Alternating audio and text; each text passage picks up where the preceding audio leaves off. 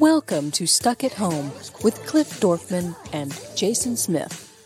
It's Wednesday, May 13th. Here are your hosts, Jason Smith and Cliff Dorfman.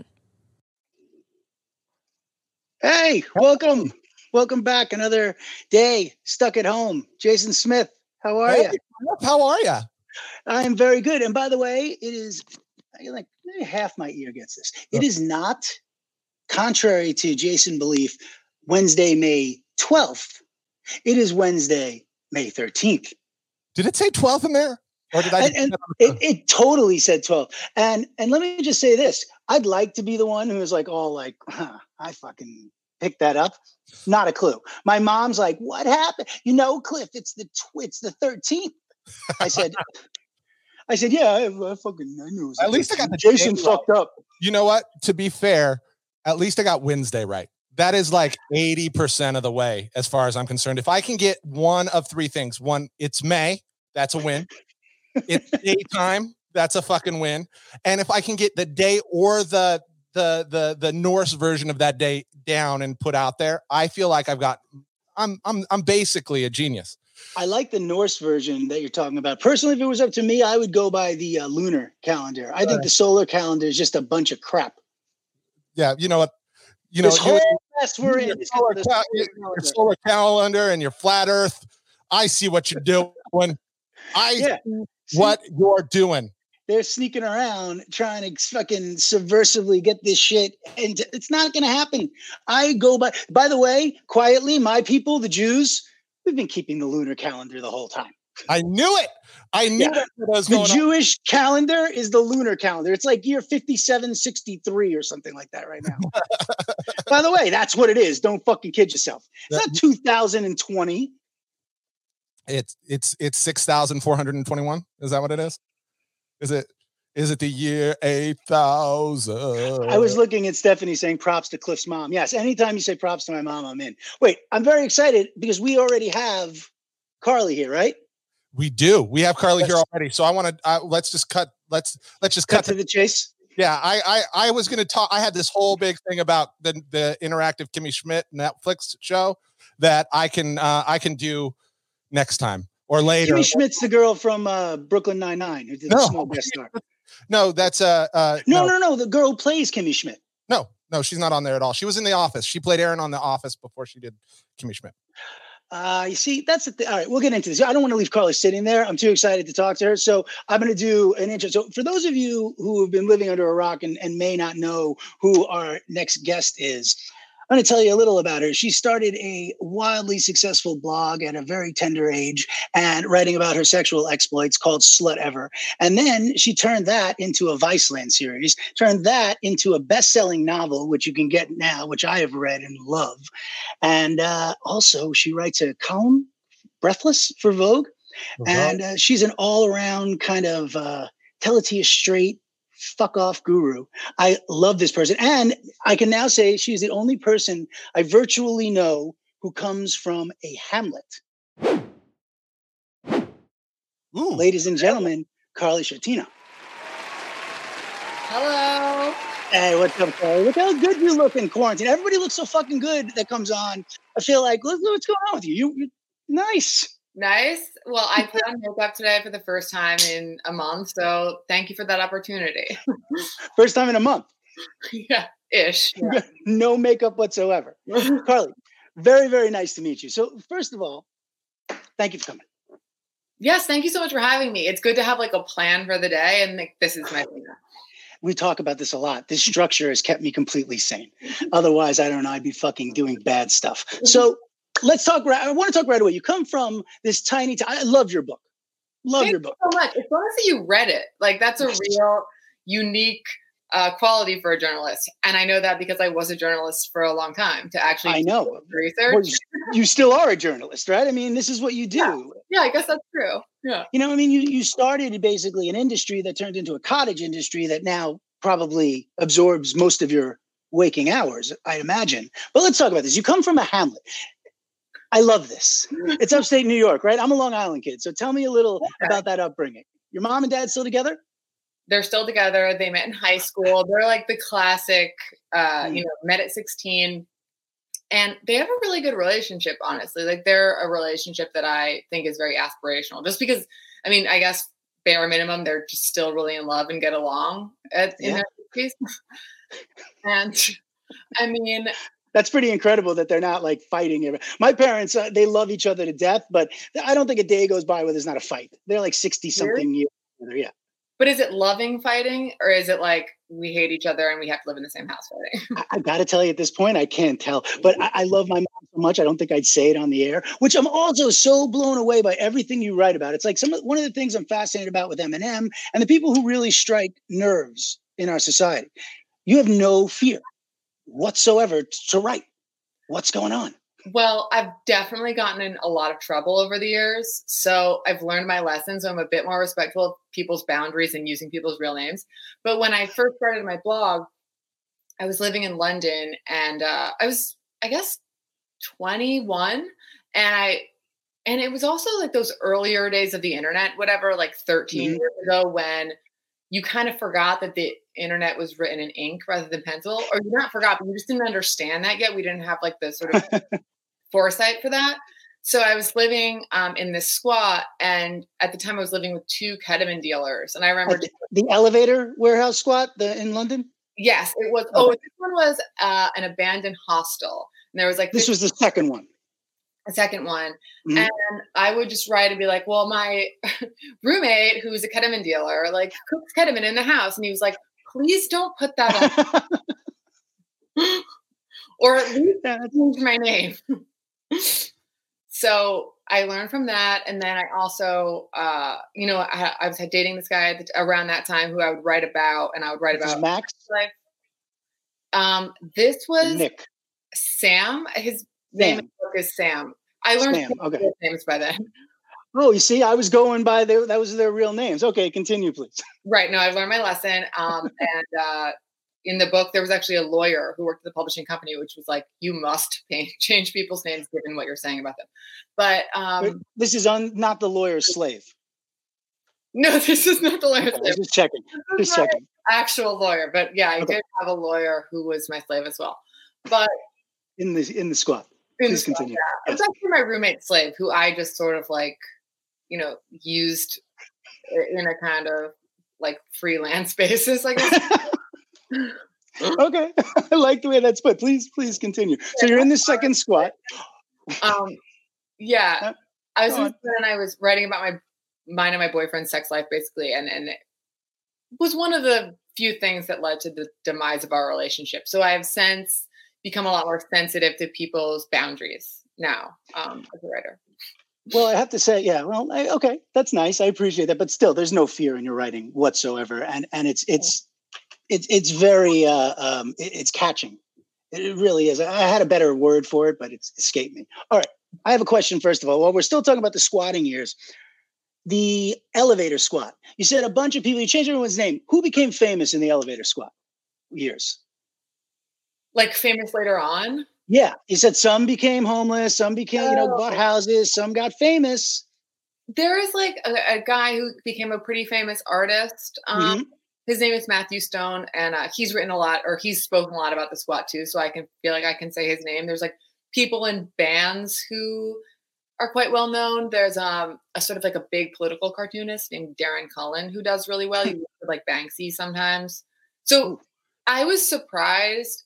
Given our situation, you would have expected that we would all just be dead by now. And the fact that people have really like made names for themselves, I think is really impressive. And also what you did not romanticize this at all. This is not, because you're very hot, but it's not like, you're saying like, oh, all these people are fucking gorgeous. It's a bunch of porn stars. You're like, we never showered. There was a fucking crab living in the bathtub. Like this was not a sexy environment you're painting. This was like homeless sex. Yeah, it's almost like, for context, I think probably a lot of people know what squatting is, but it's the act of essentially living in a building that you don't own, like occupying a building you don't own, which in the United States is a criminal offense. But in the UK, you can have what is called squatters' rights, which were implemented after World War II to basically give people the ability to live in empty buildings, empty properties. Because so many people were homeless and there were so many empty, commercial and personal properties. So you can break in and change the locks. And then in order to be kicked out, like the cops can't kick you out, the owner of the property has to take you to court to get you evicted. So there is a culture of people living in these abandoned buildings, and they can just stay there and until whoever owns the building figures out that you're there and decides to pay money to get you kicked out. It's bizarre that this is real, but it's real. So it's punk rock. Yeah, it's quite punk. It's a lot of like young art students do it. But a lot of these buildings, they still have the ability for you to turn on electric, but often they don't have hot water running. So we didn't have any hot water. So showering was something that you did like really necessity. You need a shower right now because you're having a very cold shower. Yes. Yeah. So I had dread. I had no dread. By the way, thank God for non-essential drugs. This now being said, and I don't paint it in a sense like, oh, it's homeless sex. What I'm saying is that you did not romanticize one bit of anything you wrote about, which I thought took a lot of balls, because it would be easy to put a glitzy kind of like, oh, look at this, like, cute girl writes a book about sex. You didn't go that way at all. The more I read about you and the more I read about when you started, maybe a silly question, but you think in any way, shape, or form, like Lena Dunham took girls from a little bit of your blog? Because I feel like I was not hearing shit from her, and then your blog was around, and then girls came out. Well, Little Women, then girls, or whatever it was, Little Furniture. What she made. I would love to say that, and maybe I'll start saying that. I said it. You don't have to. Definitely, I think that there was a rise of, like, when girls came out, it was there was like a movement of women talking about sex in a kind of like more open, less glamorized, more like kind of gritty, almost kind of provocatively gross way. And I definitely will claim to being part of the beginning of that movement. You definitely are. Yeah. Without a doubt. I mean, and also, did you know, okay, so I'm going to build up to this, but how did you come up with the name Slut Ever? Where does this appear from? So I completely stole it from my friend in high school who used to say it. He used to just be like, oh, slut ever, like as a mix of slut and whatever, Mm-hmm. I probably guessed. And I just thought it was so funny. And then when I was starting the blog, I intended it to be a blog about sex that was sort of provocative, just like a girl writing about sexuality in a kind of irreverent way, I think is inherently provocative. So I just thought it was a funny way of reclaiming the word slut, or at least kind of being irreverent about the term, which is often obviously used in a really degrading way, and just being like, I'm a slut, whatever. Well, right. And that's really what it is. I'm a slut, whatever. Let's move on to the stuff that matters. Yeah. And two things when you're writing this book, and did it happen during, after, or the process, or never? When you're writing, do you realize that there's a brand here, or when you're doing the blog and moving into Viceland, I'd say, do you realize there's a brand here of you being see, now this would be the sexist guy in me saying a female Hunter S. Thompson as opposed to just a Hunter S. Thompson. So did you feel that there's this, well, you're okay with it. Someone else will chastise you. But the idea of being that gonzo journalist. I find that really complimentary. I liked Hunter S. Thompson a lot when I was younger. I think that I also grew up, like in my teens, I started following Vice a lot, and it was kind of the dawn of that experimental, throw yourself into the center of it, sort of non-objective journalism that I think Hunter S. Thompson did really well. It was like, the sort of classic journalist stands at an objective distance and is supposedly like neutral, even though like we know that's not true. But the idea of experiencing it and like writing from the inside rather than the outside was something that I was always, I guess, just like felt more natural to me. But these are bold choices. I mean, most people who will choose, most people will not choose the sex worker lifestyle per se. There's a lot of people now, but wait, I want you to either banish this misconception, or tell me maybe it's right. I don't know. Do you think that it's a frowned upon thing, or do you think a lot of women in the sex working community are making this conscious choice? Be like, I control my body. I control what I'm doing. I'm going to work in this industry. I really think it's both. I think that there is a big percentage of people who work in the sex industry who do it out of necessity. And I get, but it's still consensual. I mean, like, obviously, sex trafficking is non-consensual, but I think that it's important to make the distinction that someone can do something because they don't have other options or many other options and still decide to do it. Which you have to kind of and give them their own autonomy, right? And then there are people for whom they think that it's a better option than other things, so they opt to do it, and they opt to keep doing it even when there's other ways that they can make money. Like I have multiple close friends who work in the sex industry, and they make a lot of money because they're like a top tier of professional escort, like in New York or Los Angeles. And so do I. I'm aware that you can't make that kind of money with a Wharton Business School degree. It's fucking crazy. I mean, it's a lot of them make like, $1,500 for an hour, like for hour one, and then like 2 hours would be more like 2,000, and then 3 hours is like 2.5.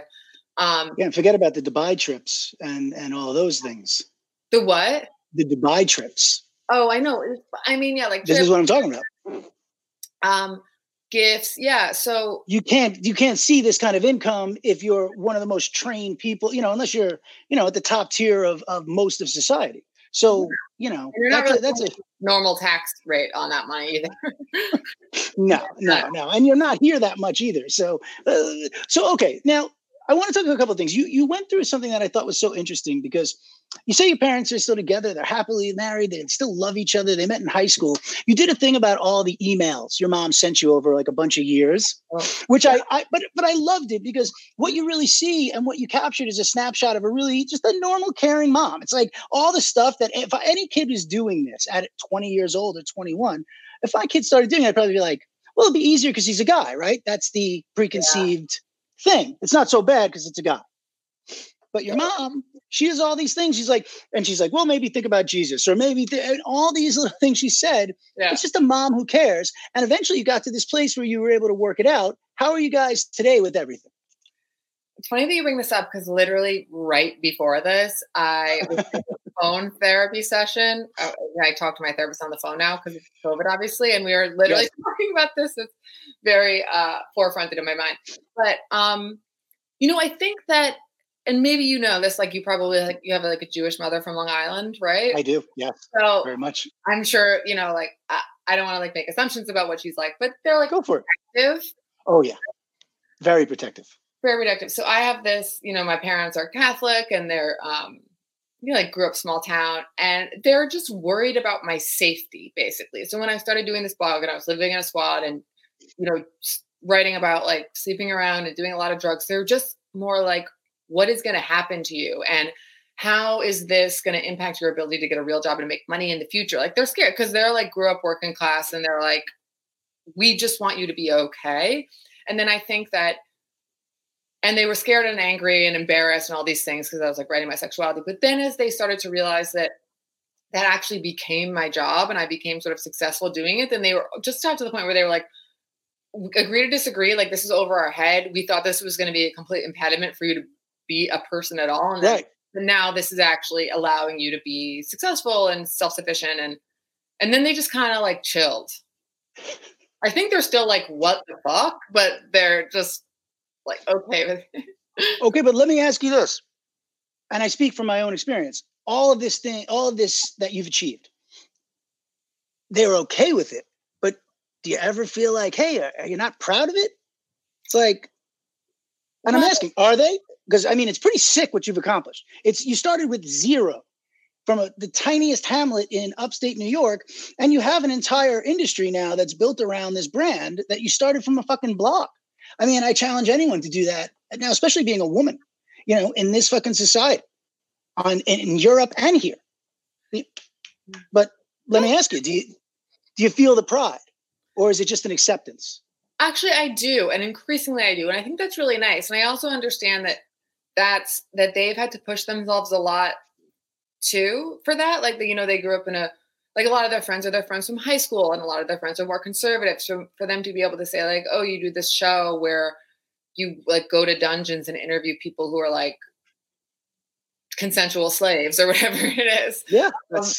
That's exactly right. Like we like it, and we're and there's a lot of kind of, I think, awe, and they're impressed. I don't know if you feel like this with your family, where it's just like having an entrepreneurial life. I think that they think is impressive because they don't know that many people who, I guess they know some people who small businesses, but I think that parents like when their kids do more and are braver than they were. Yes, once you get successful at it, being Jewish, it's more like, what do you do exactly? I don't understand. This is not a job. This is not a fucking career. How does this make money? But now your parents, like, they watch the shows you write on and all this stuff. Yeah, of course. And they're proud. But, it's an earned thing. But what I think the more interesting thing is, had I done what you did, right? Yeah. I think most parents would say, yeah, right away. Okay, guy, great fucking job. And you brought this up a lot in your book, where it's guys get patted on the back for these sexual conquests, and women, if they want to at all explore any real part of their sexuality, you're a whore. You're a slut. That's true. So if I did what you did, I'd be patted on the back, and you have to get approved. You have to fight for it, even though you're published, even though you're making money, even though this is now a career. How hard is that? Because I can't imagine. Yeah, I don't know why I felt so confident when I was younger. I think a lot of it was like drunk confidence, but I think that it works.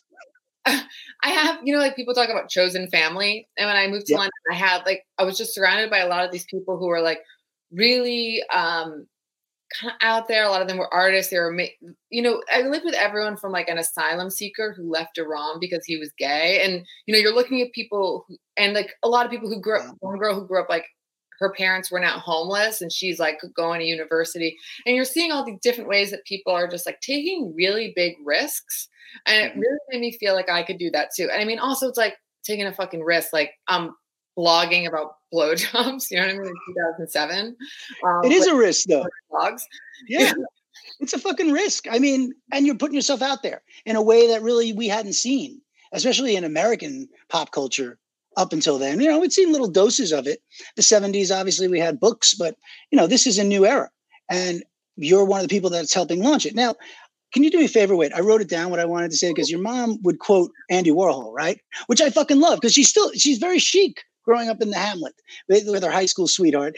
But she said, say it like Andy Warhol would say it. And tell me the quote, please. Oh, she said like whatever, or what's the word? No, I wrote it down. She was just say, oh, thank you. Like she has to. Yes. Where an insult. When like, no matter what anyone says, if you just say, oh my God, thank you.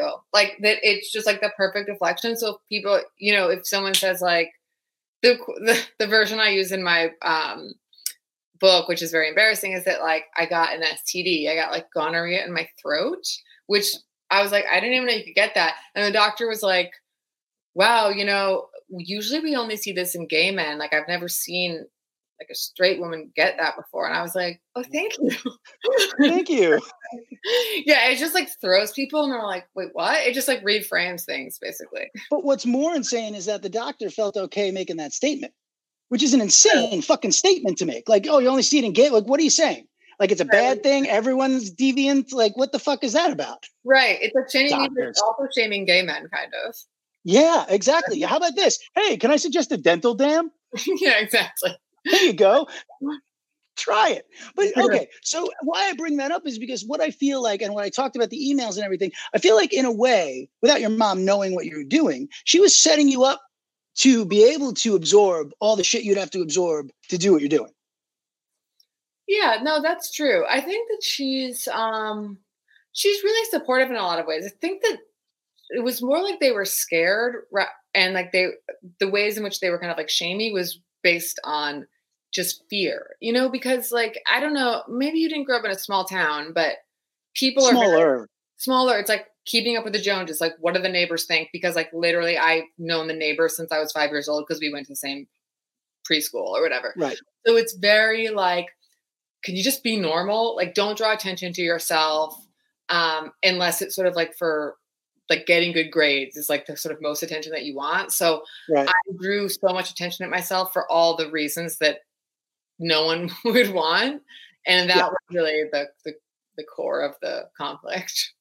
Well, and let me ask you this. You have a brother, right? I'm not going to say, you say his name in the book. So I say your brother, Rob, right? Is that his name? Mm-hmm. Right. So how is Rob? He's your younger brother or older brother? Younger. So how's your younger, like, as this is happening, this is his older sister.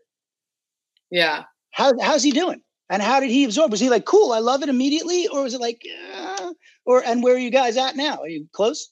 We are really close. He was cool. He's 5 years younger than me. So it's actually a big gap. So I think it was like, oh, cool. Like you live in a foreign country, and he's really creative. He's a musician. He's a music teacher. He lives in Philly. So I think that my theory about siblings is that siblings have a lot of like more conflict or competition when they're closer in age. But I agree. If you're 5, like he was in middle school when I graduated high school, you know what I mean? Like it was more of a really more maternal vibe I think I have with him. I get it. My sister is 16 years younger than me. She's more like my daughter than I look at her in that way, much more protective than I do rivalry in any shape or form. So that's a really good point. And you have the same parents, both of the same parents? Yeah. Wow, they're having kids for a long time. Oh yeah, no. I'm adopted originally, but I don't even think about it. Like when you asked that question, my initial reaction was like, "Yeah, we're the same parents." I'm like, "Oh wait, no, I'm adopted," and then but that's how I was raised. It was like, yeah, I'm like, "Oh yeah, well, I forgot." It used to be like my central narrative. Oh, I'm adopted. No, it's not that bad at all. It's actually pretty fucking cool. All right, enough about me. Let me ask you a silly question. Me. You ever fall in love in an orgy? No, 100%.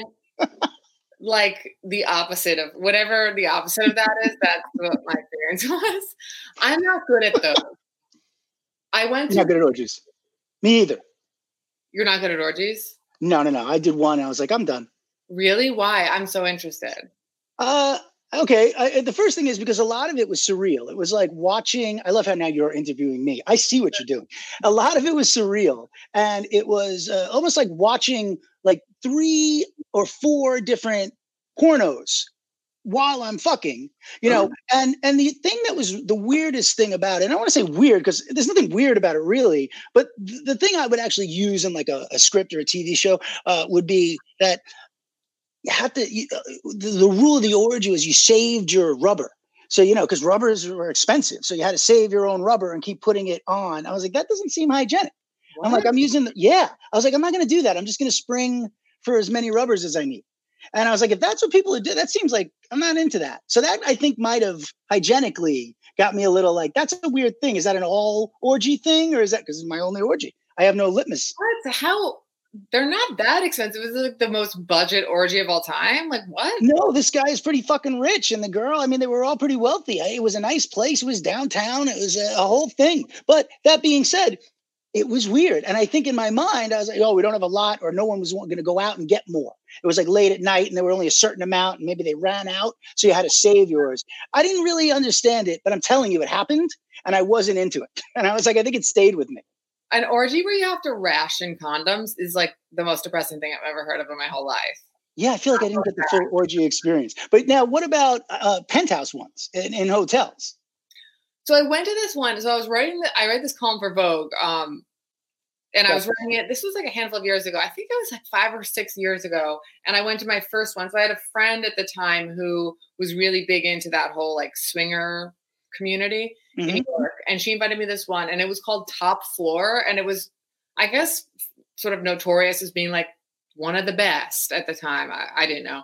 But there was this Thompson Hotel in Soho. And they would like book the whole top floor of it. So it was like multiple penthouses that connected. Wow. And there was like 150 people. I mean, it's like too stimulating. It was so crazy. Do you know how much money that costs? Just the starters. Who's fucking paying for that? Well, it costs $100 to get in per person. Right. I think it was like $100 for singles and $150 for couples or something. And then, and I was just like so nervous because I'm not really an exhibitionist. And I went with a friend and her husband, but they were swingers. And I just like got way too drunk too fast because I was like trying to like build up some drunk confidence. But because you had never been to one. This was your first orgy. And I was there as a journalist, right? Oh well. And then you're undercover. Yeah, I was undercover. And then I ended up falling asleep. Well, I ended up taking You fell asleep in an orgy. That's the headline. Because I took ecstasy that I guess was like cut with, then when I woke up, I was like tripping a little bit. So who knows what it was cut with, but I just passed out because I was like drunk and high on we don't know what. Okay, whoa. That's not falling asleep. You minor OD'd maybe. Like you had a little blackout. Yeah, I went unconscious. Yeah, you went unconscious. You didn't like, oh, look at the orgy. I'm kind of tired. It's like a Xanax. No, you took some bad fucking ecstasy. All right, let's continue. Bad ecstasy, and I woke up to this woman who was topless in a top hat, and she woke me up and she was like, sorry, honey, like you can't nap on this bed because like people need to have sex here. And I was like, oh, sorry. So like I like went to the bathroom and puked and then went home. So you didn't even participate? I did a little bit before the pass out. Like I kind of was like hooking up with this couple who were really nice, like making out and like some touching, but I wasn't like full participation. I was just scared. It's just not, I mean, you participated, so you got it. Yeah, I participated. But when I went there, in fairness, I wasn't going there to an orgy. I was going to someone's place, and I knew there were women there, and I knew that there was, possibility of sex, but I didn't realize it was going to be, just the whole open group thing and switching partners and everything. I was like, oh, that's the thing now. That's happening. Oh, so it was like not pre-organized, like this is what everyone. Like impromptu orgy. No, this is like the kind of people who probably have a lot of orgies. So like it was just impromptu. It just kind of broke out. Interesting. So a woman did answer the door naked when I got to the place. So okay. I mean, something was going on, but it wasn't, it was more, we're not talking about me. Let's get back into you now. Though I could talk about my orgy experience, by the way. Okay. Yeah. What, Jason? Oh, you guys are awesome, but I have to jump in because, please jump in. I want to look at something anyway. Carly's time. And and I know you have a million more questions, but maybe we can wrap this up into this awesome new podcast Carly's doing, Love in Quarantine. Okay. So first of all, Carly, can you tell everyone? So you're telling me basically Carly's got to go and I can keep her on forever. I'm just trying to be mindful. Not letting me. I get it. Okay. I can do it right now. I'm leaving now. Sorry. No. That's okay. I'm gonna end on a couple of things. So one thing you had written, the world is not a safe space.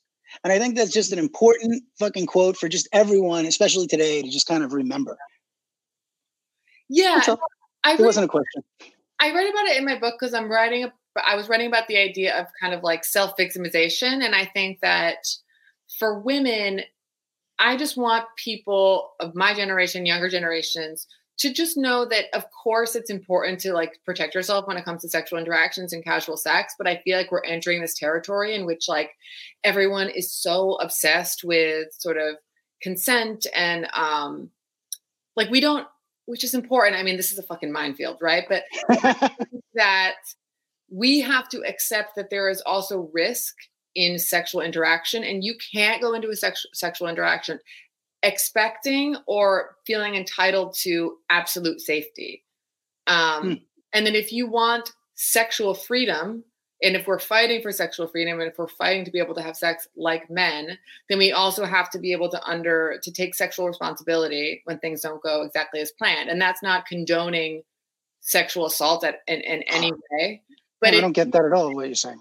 Yeah, if you have like shitty sex or just sex that's disappointing, or you feel like whatever, ghosted or hurt, or that the guy doesn't want to see you again afterward, for example, like that's sort of the way it works out sometimes. And it's not, and you have the world is not a safe space. Yeah.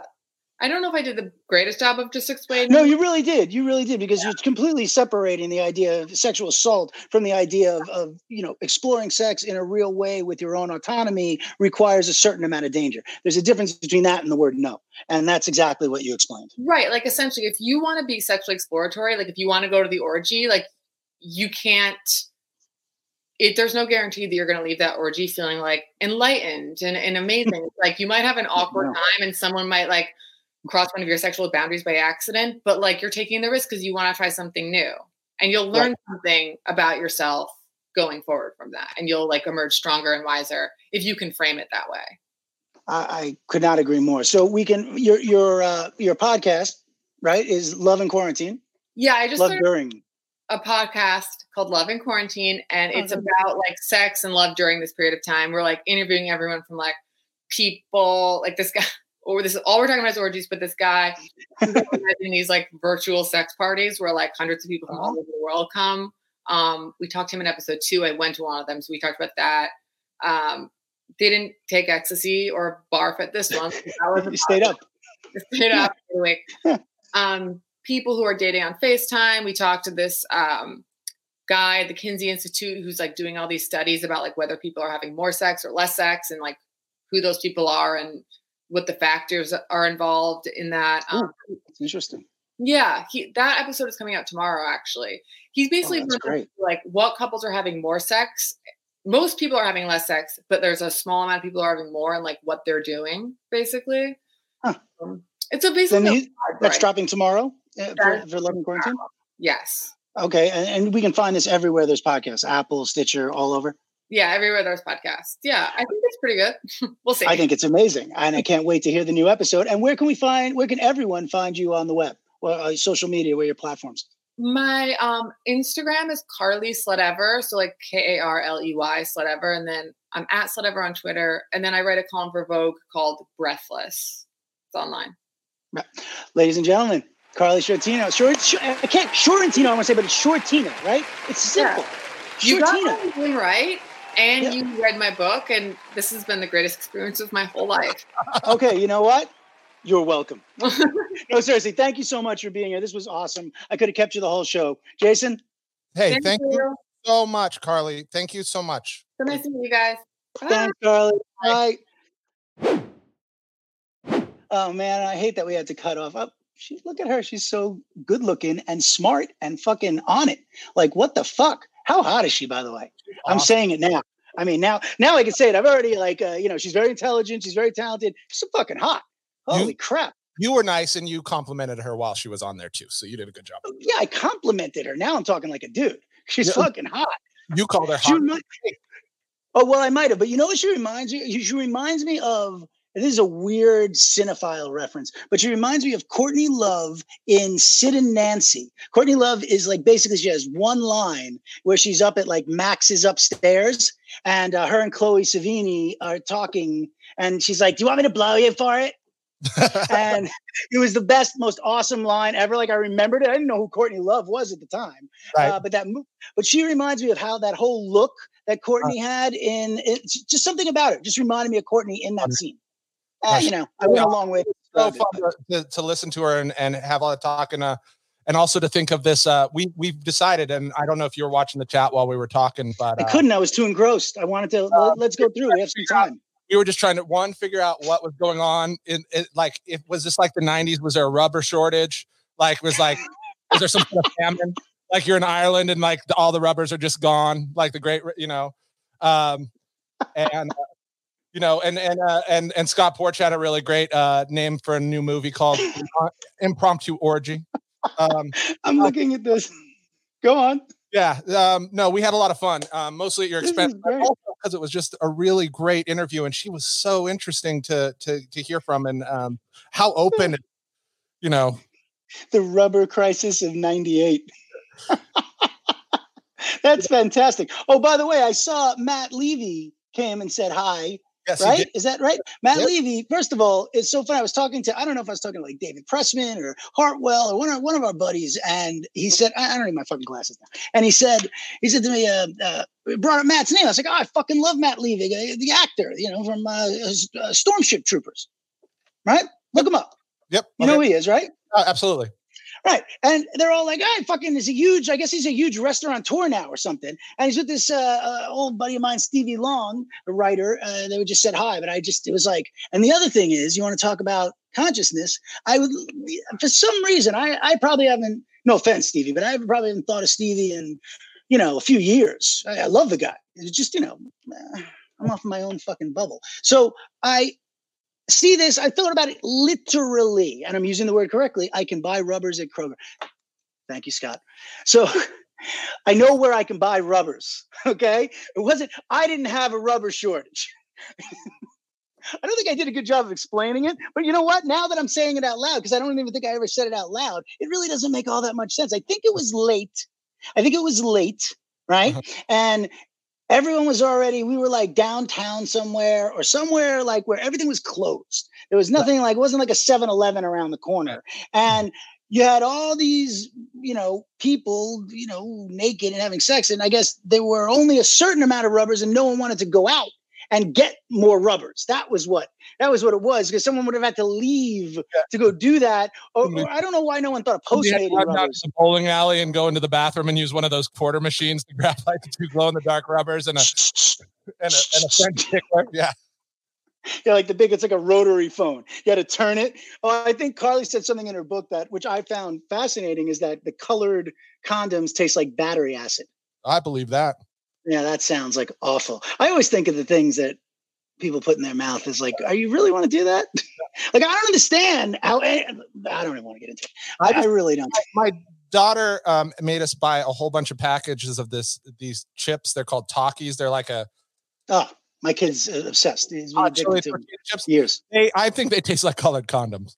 They're the fucking most awful things in the world. They're like so popular. Kids love these things. I don't understand if it's a non-development of the brain yet or something, but it's like, yeah, it's just the worst food ever. Salty lemons, but just really salty lemons. Well, salty cardboard lemons. Yeah, salty cardboard lemons, which is exactly what I imagine a colored condom tastes like. Now that I know that they're acidic. Well, yeah, battery acid would be much more lemony. Much lemony. Yeah, I'm going to go with lemony. So, all right. Anyway, I think I was done with Stevie Long. I think I was done. But anyway, Matt. So, yeah, they thought it was funny that I was still saying Matt Levy, the actor. I guess he decided he didn't want to act anymore and fucking owns a whole bunch of restaurants. He's very successful. So I hope everything's going well with him, too, in this crisis with the restaurants. Amazing. Which is, so Texas opened back up, I heard, too. Texas is more or less just wide open. Ooh, look, you can see through all that. It looks like you have. Ooh, I love it. What am I drinking? That's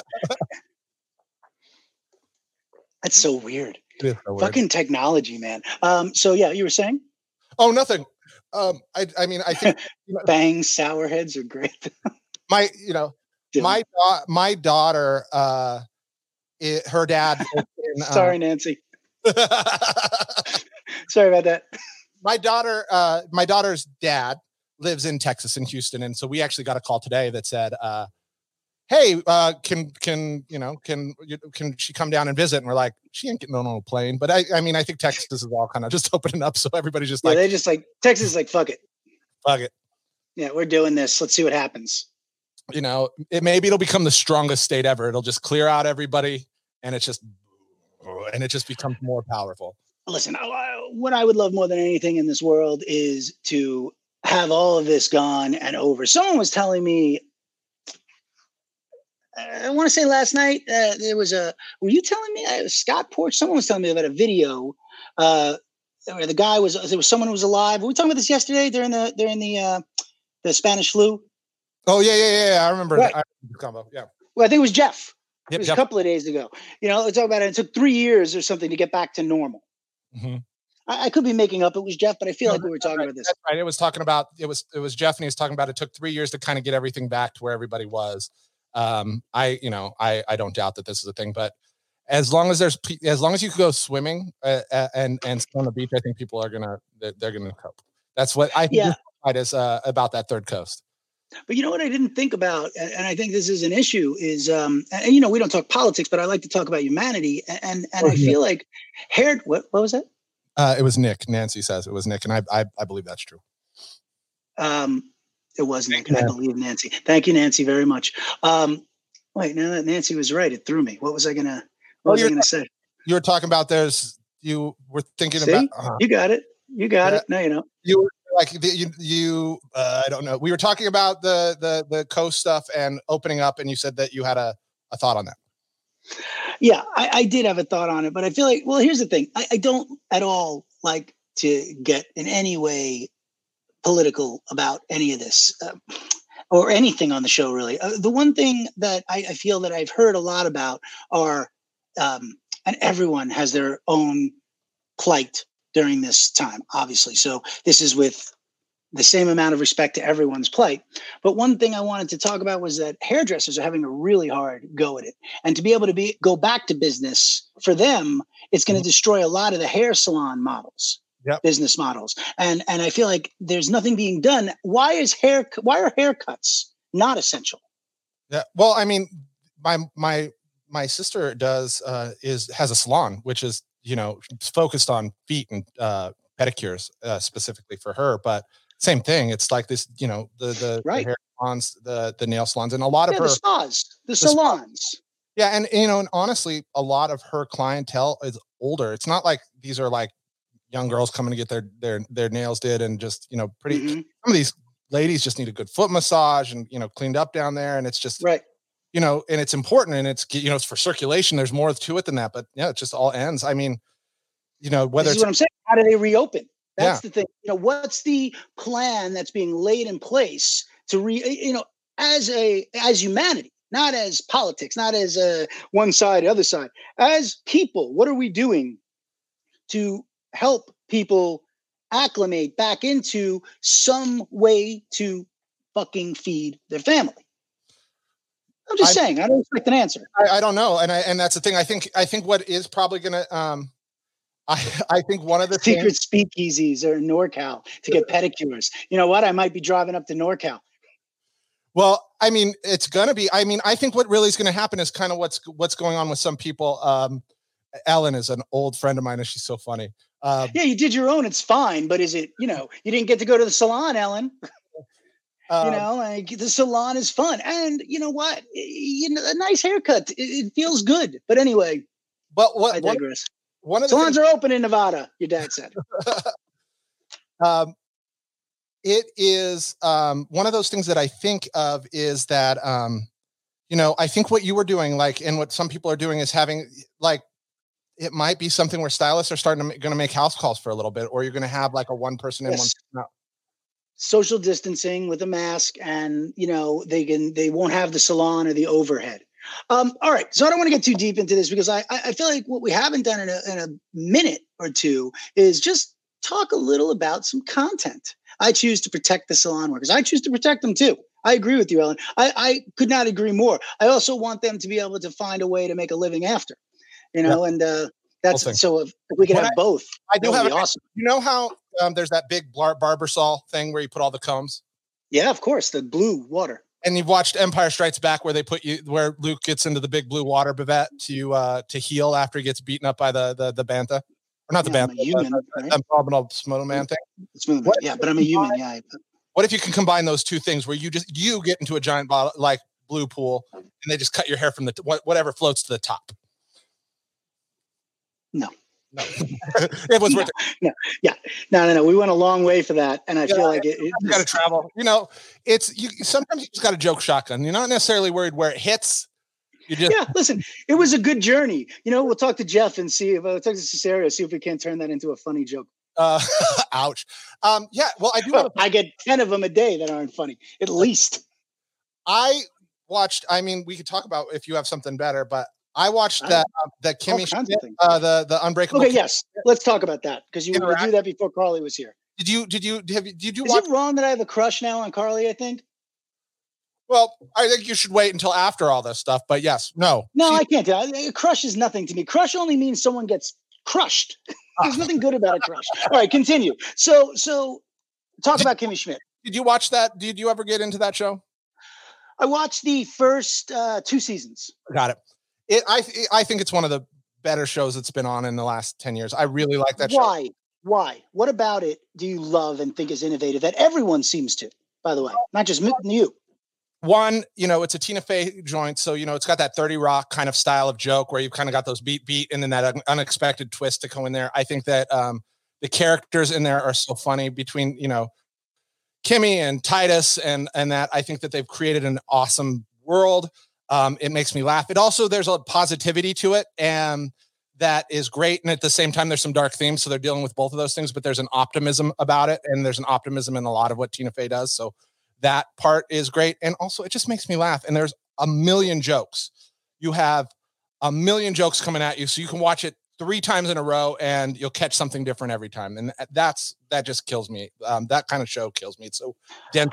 This is a very believable argument you're giving me here. I might go back now. What has a new season been released? Is that what's happening? So the show ended a year ago, maybe. Oh, it's over. Yeah. 3 or 4 seasons. How many to get? I think there was 4 seasons. But they released, remember they did that Black Mirror Bandersnatch where it was like the Choose Your Own Adventure? I did. They did Choose Your Own Adventure style Netflix Kimmy Schmidt episode. Just one episode? Just one episode. So you can go, you watch, and it's all based, after the end of the season or after the last episode. So everybody's in that place. And this is very smart. Choose your own adventure. So it starts out with a wedding. She's getting married to Daniel Radcliffe, but not Daniel Radcliffe, the character Daniel Radcliffe's playing. He's like, when did Daniel come on the show? Never did.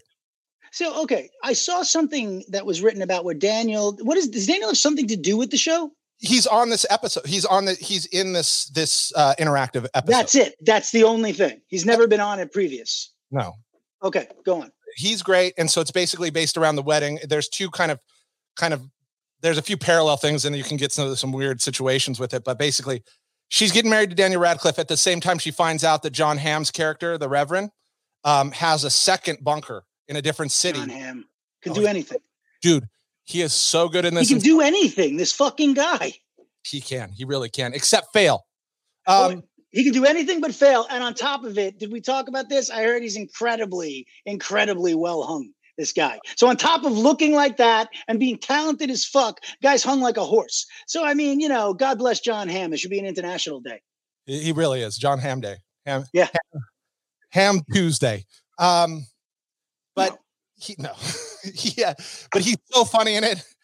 Okay, so John Hamm's Reverend character. His character has this whole other, because the whole premise of the show is John Hamm locked Kimmy and a whole bunch of a few other women in a bunker for 10 years, and they just came out and are experiencing life for the first time. He's got a whole other bunker in another city. So Kimmy goes all these people in this other bunker.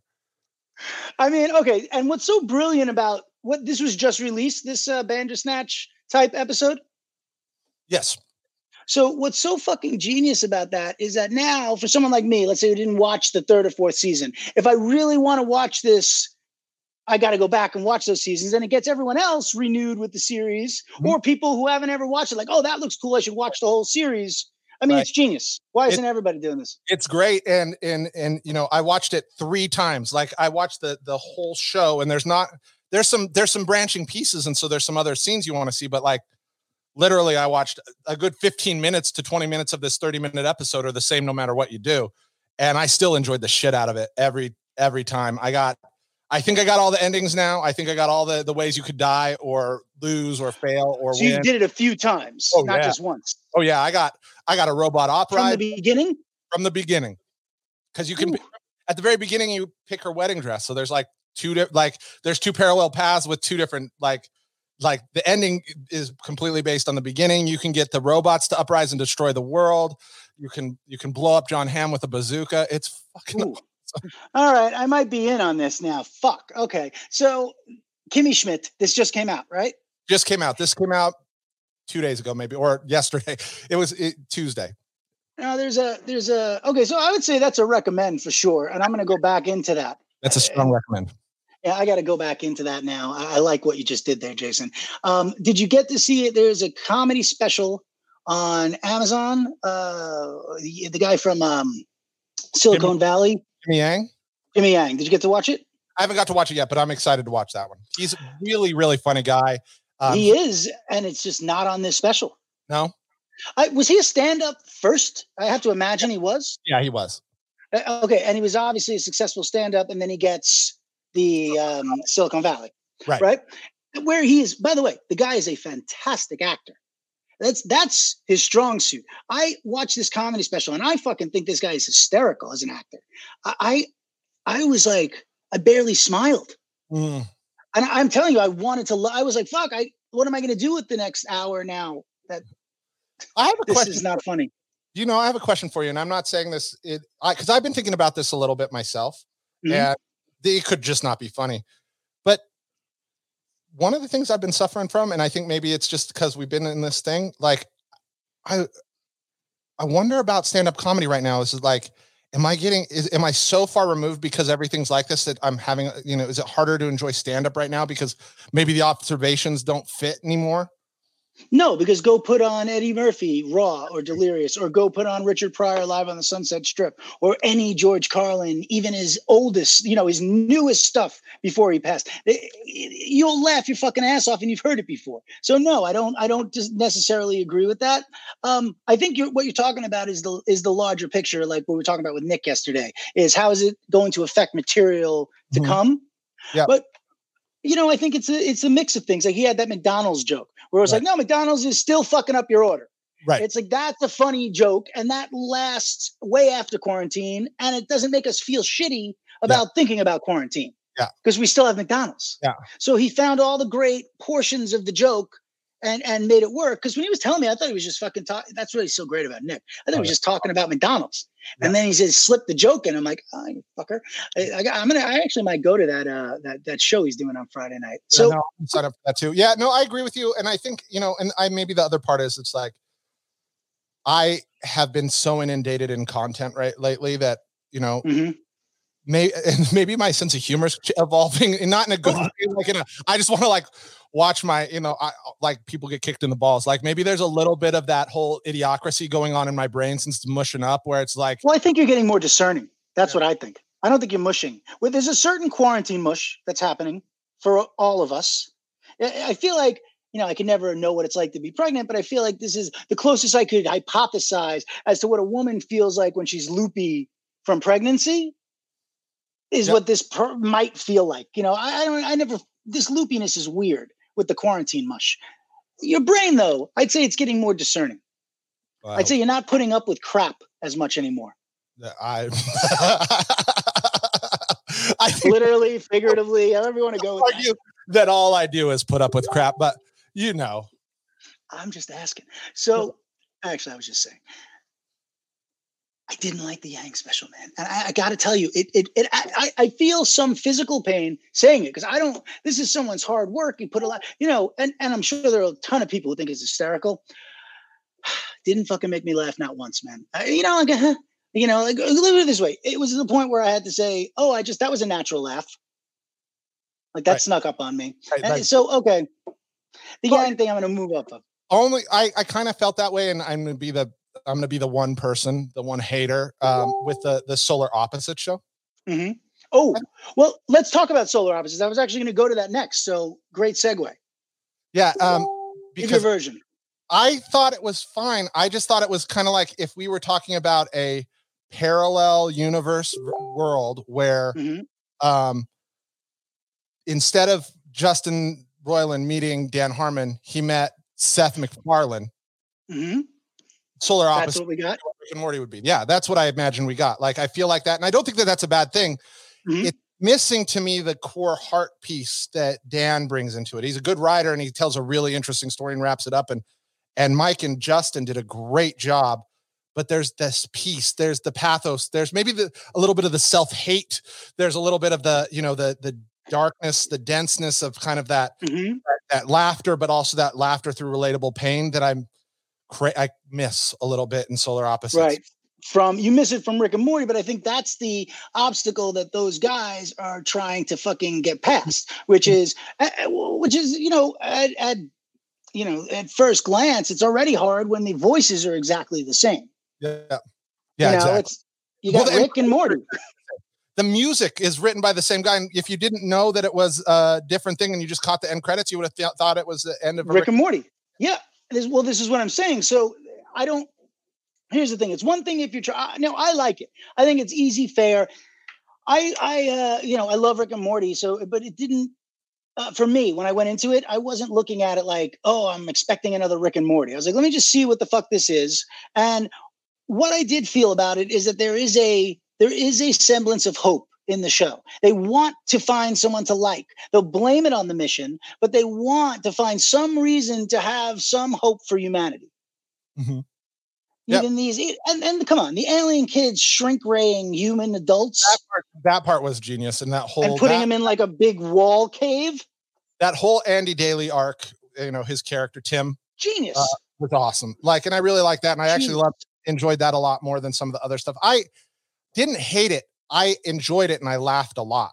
Well, I would recommend it very much, especially quarantine. So I agree, but go on. I just had an empty space where my laugh heart was, if that makes sense. It does. It makes sense. Listen, you laugh at me, but some people, let's cry this. I watch Modern Family. The second you get Ed O'Neill going, I don't know if it's me being, and the music comes in. It's like the last minute. It's like, but sometimes when I see family, and I'm like, oh, I don't see family too. It's highly emotional. So, listen, there's a thing that happens. We all eventually turn into what's like an Andy Rooney. We all eventually. Andy Rooney, the guy's like, what's the deal with? He's like Jerry Seinfeld before Jerry Seinfeld, except about products. All right. Again, you're getting me to digress today. I felt like this is the thing, though. I got you to digress to the end. Oh, we're done. Yes. This happens every week. We have Miss Pat tomorrow, right? I can say that now. Miss Pat tomorrow. Yes. So from the Pat down, from stand up, from her book. Miss Pat Comedy.com.